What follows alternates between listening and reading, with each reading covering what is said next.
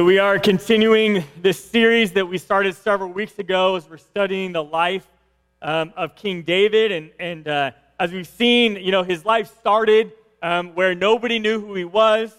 King Saul had drifted away and fallen into sin. And God saw that his heart was not going to return to him. And so God decided he was going to remove King Saul and replace him with David. And we see that story here in our theme verse for the series in Acts chapter 13, verse 22, where it says, "But God removed Saul and replaced him with David, a man about whom God said, 'I have found David, son of Jesse, a man after my own heart, and he will do everything I want him to do.'"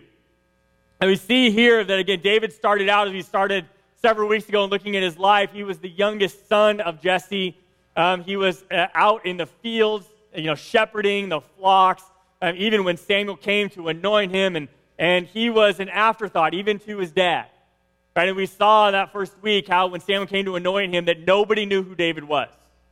And then we saw in the next week, after he was anointed and God chose him to be the next king, right, that he was thrust in the spotlight when he defeats Goliath, right, takes down the giant, and suddenly everybody knows who David is, right? And he starts down this path of eventually taking leadership away from Saul. And then we saw in week 3 how this transition of power was not quick or easy, but yet how David followed God's plan for him and God's timing for him. It wasn't just about God's will for his life, but also he got the timing right and how important that is. And we saw then how David, at the end of that transition of power, was anointed by Judah and Israel as king over the entire land. Right? And he started ruling, and he ruled well, and he ruled with God's power. And we saw, again, at the beginning of last week, how David followed God's leading. He led the nation well. They conquered lots of new land. They got lots of plunder and wealth, and this was a huge time of prosperity for Israel. And yet, in the midst of that height, David started to drift away from God's ideal plan for him. And we saw last week that David was not perfect. But up to that point, we see like David, it was pretty perfect. I mean, he was walking with God. Everything was going well. They were incredibly blessed. And then last week we saw how David made a series of mistakes, right, that led him into this horrible, sinful situation. We saw how each mistake led into the next one, and the dominoes continued to fall, right, to where David made several mistakes and ended up very far into sin and away from God's plan for him and for Israel. And that's where we ended last week. And truthfully, it was hard to stop last week where we stopped, right, because we stopped at a very low place. Right? And yet, we saw all of these mistakes that David made, and we saw the very last mistake that we looked at last week was that David thought he'd gotten away with it and that the situation had resolved. Right? He thought he'd gotten away with it. Now, obviously, there were other people who kind of probably picked up and saw what was really happening, but nobody had confronted David about what was going on. And David thought he'd gotten away with it. He was ready to just move on, ignore it, forget it ever happened, and just move on with life. Right? And he thought that he could do that. And yet we ended with the last verse in 2 Samuel 11 last week, right, where it says, "But the Lord was displeased with what David had done." Again, all of the humans, everybody under David and around him, had not confronted it with him, and he thought he got away with it, and he was ready to move on. But God was not done. Right? God knew. And God was going to confront David. And that's where we pick up the story today. Now, just as last week was a tough message, it was a tough season for David's life, it's hard for us to see God's anointed leader end up in the place that we left the story last week. And now this week, we see David start to work through the process of repentance, because the situation had not resolved. So today we continue the story and see how God convicts David, how he repents, and he finds forgiveness and redemption through God's grace as he's ready to truly move on in his life. So we're going to pick up the story right where we left off last week in 2 Samuel chapter 12, verse 1. So if you have your Bible with you, I encourage you to open with me to 2 Samuel chapter 12. If you don't have your own Bible or don't have it with you today, there are Bibles provided for you you're welcome to use in the seat pockets there. You'll notice is the page numbers of where you can find this passage in those Bibles is on the outline. But we're going to pick up the story here, 2 Samuel chapter 12, starting at verse 1, where it says, "So the Lord sent Nathan the prophet to tell David this story. There were two men in a certain town. One was rich and one was poor. The rich man owned a great many sheep and cattle. The poor man owned nothing but one little lamb that he had bought. He raised that little lamb, and it grew up with his children. It ate from the man's own plate and drank from his cup. He cuddled it in his arms like a baby daughter. One day, a guest arrived at the home of the rich man. But instead of killing an animal from his own flock or herd, he took the poor man's lamb and killed it and prepared it for his guest. David was furious. As surely as the Lord lives, he vowed, any man who would do such a thing deserves to die. He must repay 4 lambs to the poor man for the one he stole and for having no pity." So we're going to pause there, and just like last week, I'll encourage you to keep your Bible open. We're going to go back to this story here in a couple minutes. We're going to work our way through the entire chapter. But as we look at these first 6 verses, okay, we are introduced to Nathan. Okay, now, this is not the first time we've seen Nathan. Nathan was a prophet of God, and his job was that he would get these messages from God, and he was supposed to go to King David and deliver these messages. And so Nathan now is given this hard task from God to say, you need to go to David and confront him with his sin. Again, Nathan has an ongoing relationship with David. And in fact, just a few chapters before, Nathan is the same guy that delivered the covenant promise to David when he first becomes king in 2 Samuel 7. But here, Nathan is not bringing good news. Right? In fact, Nathan is literally putting his life at risk by doing what God is asking him to do. Because when you bring bad news to the king, right, the king, who is the most powerful man in the land, can react however the king wants to react. Right? And just like most people, kings do not react well to bad news, especially when you confront them with their own sin. Right? Literally, if David didn't like it, David could just make a motion to one person and Nathan's life would be over. Right? And David had that power. And yet he goes in front of the king, right, to give him this bad news, to deliver what God had told him to do. And Nathan takes a different approach. Right? He doesn't just come and just lay out the bad news. He decides he's going to give David this parable story. Okay, and so that's what he does. He tells him this story about this rich man and this poor man and this little lamb and these huge herds and how the rich man steals it. And David, as we see, gets really upset with this rich guy. Hey, and as we work through this story today, we're going to learn a whole bunch of stuff about sin, right, through David's repentance process. And the first thing that we realize out of this, as Nathan comes, presents this story to David, is that it's always easier to see someone else's sin than your own. It's always easier to see somebody else's sin than your own. Again, it's easy to come to church and to sit down and listen to messages, and we can hear about God, and we hear that message, and it's easy to look down the row and be like, I hope that person's listening to this. Right? That's way easier than dealing with our own sin. Right? And, sometimes we take this role, right? We take this concept, and maybe we even go so far as to sending the podcast link to somebody and be like, hey, you really need to listen to this message. Right? No, maybe you haven't done that before. Okay, sorry. Maybe just me. But it's easier to see somebody else's sin, right, than my own. Right? And we see Nathan takes his approach, and David gets extremely upset at this rich man. He says, why would anybody do that? That is so horrible. Right? Again, as we see, there are 2 different roles within the faith community that are happening here.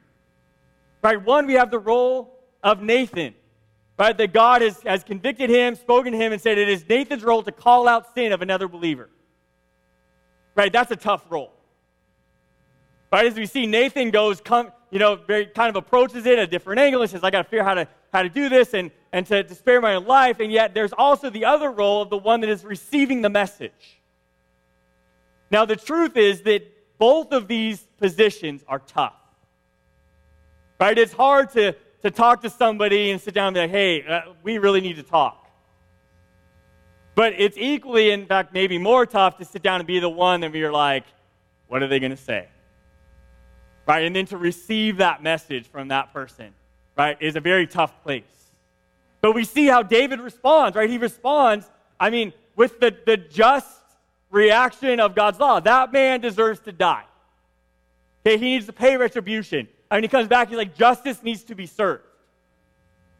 Right? And then this next section opens up this new dramatic response that is given by Nathan.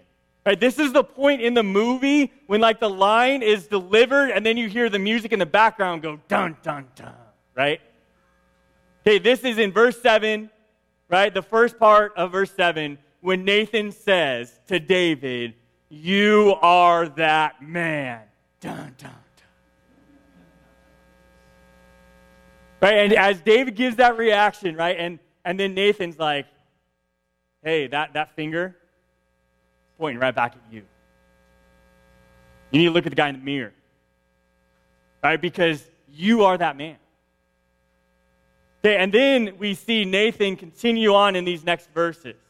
Right? As he delivers the message that God gave him to deliver. Picking up the story here in verse 7. Okay, then Nathan said to David, you are that man, the Lord, the God of Israel says, I anointed you king of Israel and saved you from the power of Saul. I gave you your master's house and his wives and the kingdoms of Israel and Judah. And if that had not been enough, I would have given you much, much more. Why then have you despised the word of the Lord and done this horrible deed? For you have murdered Uriah the Hittite with the sword of the Ammonites and stolen his wife. From this time on, your family will live by the sword because you have despised me by taking Uriah's wife to be your own. This is what the Lord says. Because of what you have done, I will cause your own household to rebel against you. I will give your wives to another man before your very eyes, and he will go to bed with them in public view. You did it secretly, but I will make this happen to you openly in the sight of all Israel. Now, as we read these verses, Nathan delivers God's punishment for David for his sin. Now, there's a strong contrast here between what God has given to David and what David took by his own power. Give and take. Right? As Nathan lays out this concept of give and take, right? And we know this idea that God gives and God takes away. Okay? And God gave David everything. Right? In fact, that's exactly what he says to David. He's like, I gave you everything. I gave you the kingdom. I gave you all wealth. I gave you power. I gave you everything. And if that was not enough, I would have given you more. All you had to do was ask. Right? God had given David everything. He says, but you, by your own power, you went and took something that was not yours.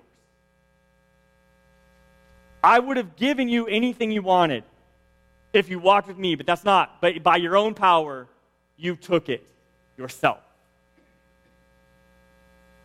Right? There's this whole idea of give and take that Nathan presents to David, and that's the next thing, again, we learn about sin from this situation, is that God gives and sin takes. God gives, sin takes. And God is looking at David, he's like, you didn't have to do this. You didn't have to go down that path. I would have given you anything that your heart desired. Right? But as you went down that path, you gave into this sinful desire, and you took by your own power something that was not yours. You were not satisfied with everything that God gave you, and instead decided to take. And yet this concept becomes very real in our own lives. Right? Of realizing that the giving of God, right, if we're focused on God, we can receive from him and from the bountiful riches that he promises. But if we drift from God in our heart and our focus gets off of him and his will for us, right, then we become so focused on ourselves and we take whatever we desire for ourselves. One is completely focused on God, and the other one is completely focused on selfishness. Because God gives, sin takes.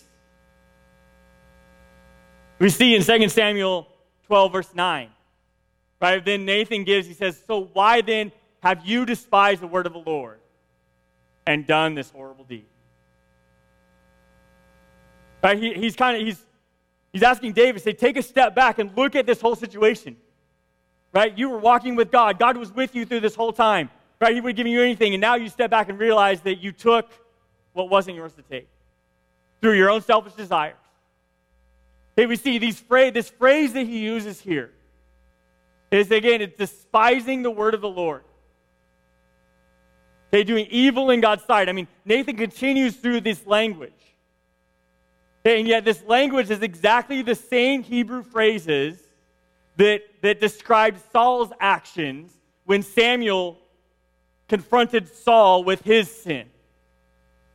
Again, remember, Samuel was the prophet that anointed David to be the next king. Okay, now Nathan is now doing this for David, what Samuel did for Saul. Okay, and Samuel confronts Saul. And he uses exactly these same Hebrew phrases to Saul when he confronts him with his sin. And yet, Saul gets removed by God. Right? And David doesn't. But the accusations coming from God through these prophets are exactly the same. So what's the difference? The difference is the way that they reacted to this conviction, to God's message. Right? Saul reacted by placing blame, right? By lying, by defending himself, by passing the buck. And that's not the way that David responds. Right? Saul, as he did that, he remained in his selfishness. And he remained in his sin, and therefore God removed him. But now we see that again, he gets the same phrases are given to David. David reacts differently, which we're going to look here in a second. But before we get to David's reaction, we see, though, the consequences of his sin. In verses 10 through 12, God tells him that your family will live by the sword. And this predicts the chaos that will ensue in David's life and David's family because of his sin and the example that he has brought into his life and for his kids. Okay, in fact, if you look at the following chapters and the next phase of David's life, is that it is full of chaos. Okay, and this chaos plays out in incredibly violent and incredibly tragic ways within David's family. It includes the death of a child, an incestuous rape, a murder revenge, a son's armed rebellion that turns into a civil war, and eventually that son's death. It is very messy. It is very chaotic. It is very tragic. And it's exactly what God says is going to happen. But then we see David's reaction in verse 13. Let's look at David's reaction, verse 13 through 15. Here it says, Then David confessed to Nathan, I have sinned against the Lord. And Nathan replied, Yes, but the Lord has forgiven you and won't die, and you won't die for this sin. Nevertheless, because you have shown utter contempt for the Lord, by doing this, your child will die. After Nathan returned to his home, the Lord sent a deadly illness to the child of David and Uriah's wife. Again, we see David's reaction, and therefore we learn again about sin and about ourselves, that our true heart is revealed by your reaction to our sin. Okay, our true heart is revealed by our reaction to our sin. Remember, Saul, right, didn't react well. Right? David, as a man after God's own heart, reacts completely different. Okay, Saul reacted selfishly and continued to take. David gives a quick and swift confession of his sin. Right, in verse 13a. And this, again, comes down with this equally dramatic line that's delivered by David, right? When he says, I have sinned against the Lord. Right? He takes responsibility for what he did, for the choices he made, for all these mistakes, for trying to pull one over the eyes of God. And he says, I did it. I confess. And we see here in this reaction, right, that David knows the weight of his sin. Because the truth is, the wages of sin is death. Right? And David has brought destruction and death into his family through his sinful choices.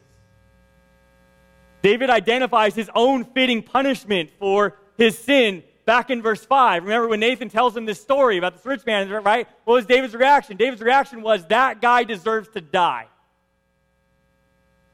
Right? And David unknowingly was giving his own sentence, right, in that reaction. He knows that the wages of sin is death. Right? And he confesses his sin, and he knows what he deserves. But yet, Nathan then, in the second part of this verse, gives an equally swift response from God. As David confesses his sin, right, then Nathan comes back with the response of God. He says, yes, but the Lord has forgiven you, and you won't die for this sin.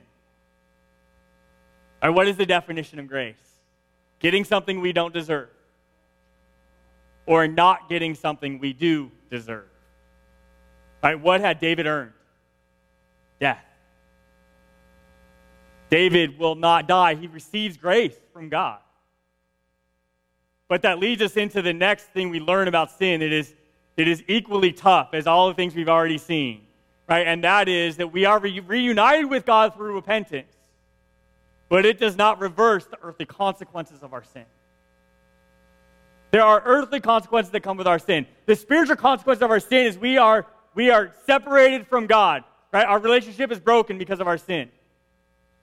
Right? And God, through his grace and mercy and forgiveness and the power of the cross, and Jesus died and rose again, and by the power of that blood, we are forgiven from that sin and reunited with God relationally. Spiritually, we are forgiven. It is gone as if we've never sinned. Right? But it does not reverse the earthly consequences of our choices. Right? Those continue to play out within our earthly lives. Again, we see in verse 14, there it says, nevertheless, because you have shown utter contempt for the word of the Lord, by doing this, your child will die. Again, the ripples of all of David's mistakes and his sinful actions have already started moving. Right? David started the ball rolling with his list of sins, and the effects of that sin continue to play out. It starts with the death of the child and continues on from there through David's family for years. It includes sexual sin, corruption, murder, everything that from David's list of sins that we saw last week continues to play out through his family. Again, that didn't have to happen. I mean, they could have repented and turned back to God too. They had that same choice that David had, but they didn't make the same choice that David made. Right? Their sin continued to play out. And what does sin do? Sin takes. And it took a lot from David's family. And then we see these next verses as we pick up the story in verse 16. As David's reaction to all of this, we start to see the true repentance come from him. Picking up in verse 16, it says, then David begged God to spare the child. He went without food and lay all night on the bare ground.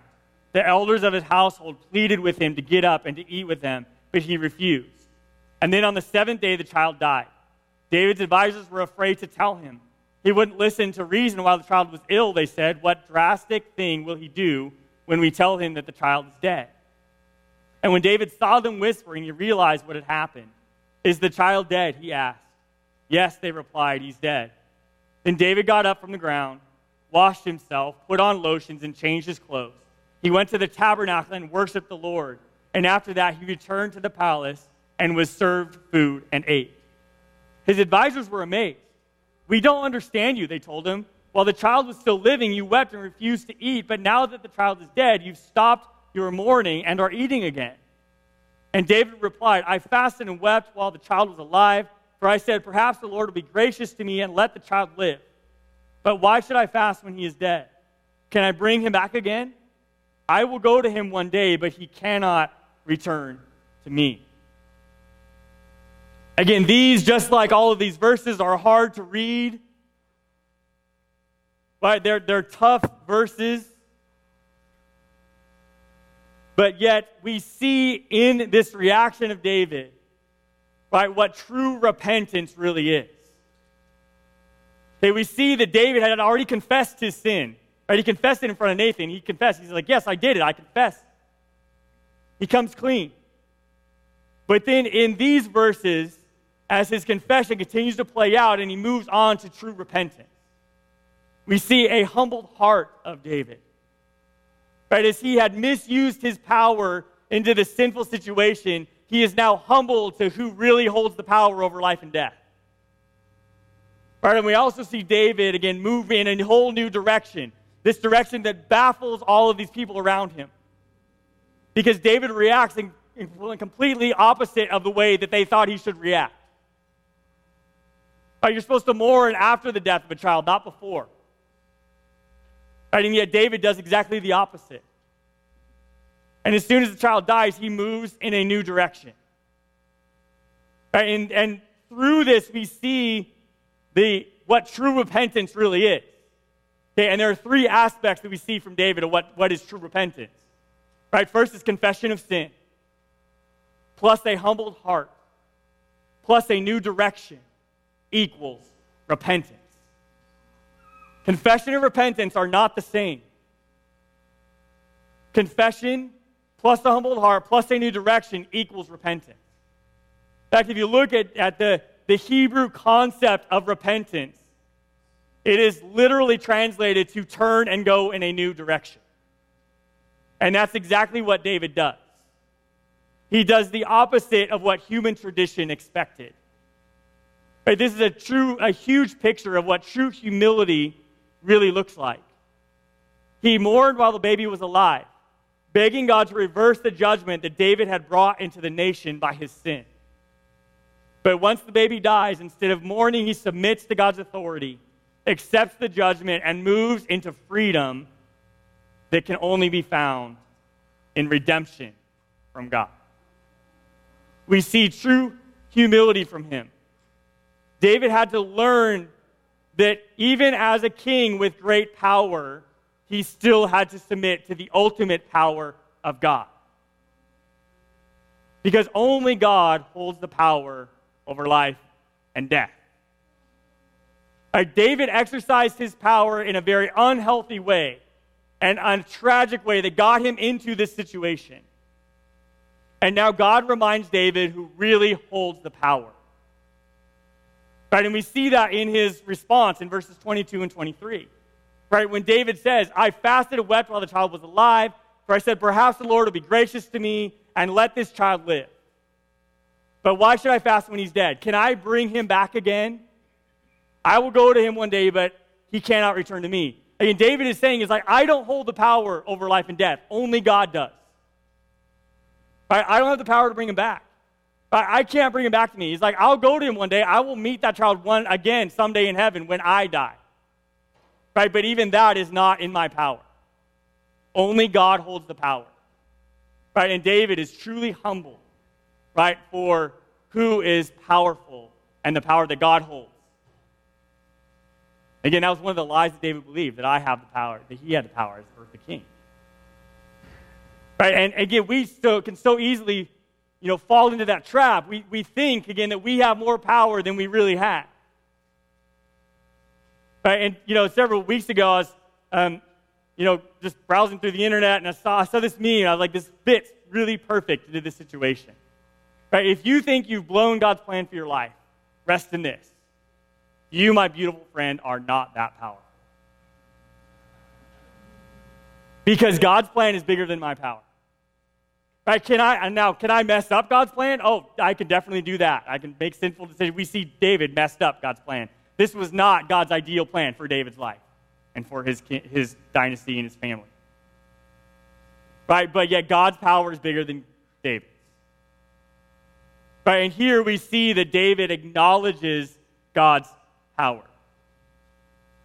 Right? And the fact that you always have to submit. No matter what position you have on earth, you have to submit to God.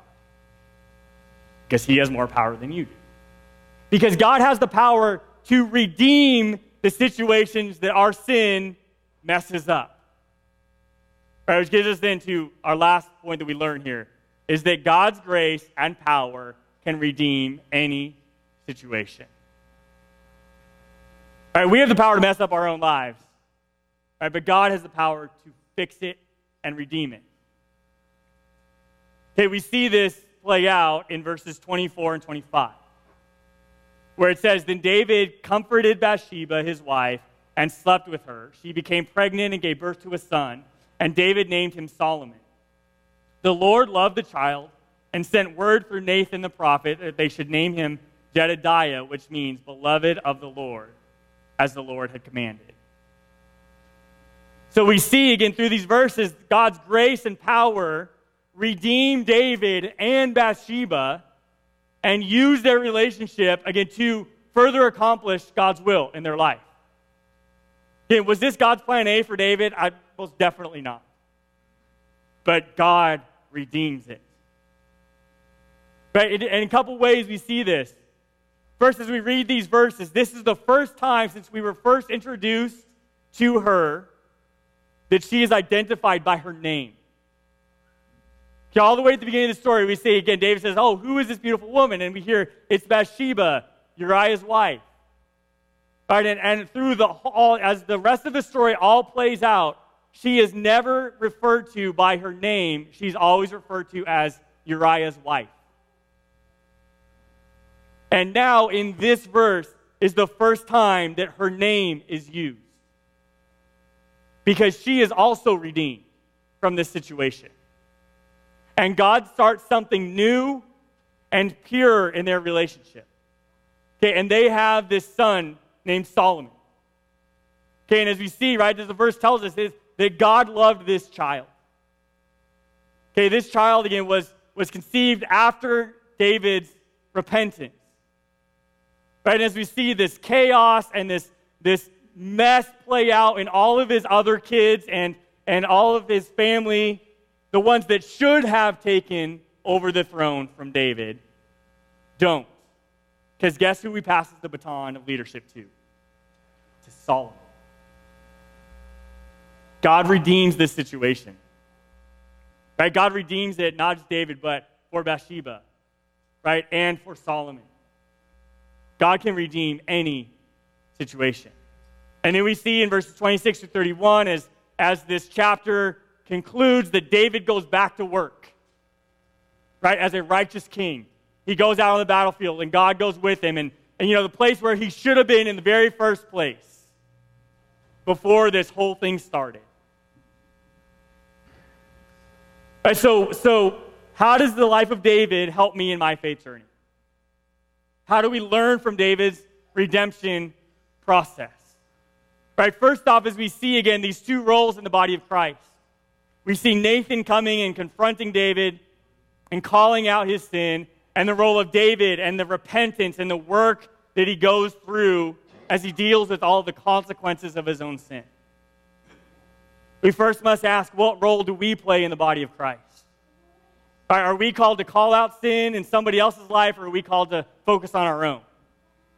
Right, well, the first thing I want to point out is that Jesus teaches us in the Sermon on the Mount, right, that we need to focus on our own sin first and then help others to find freedom after we find our own freedom.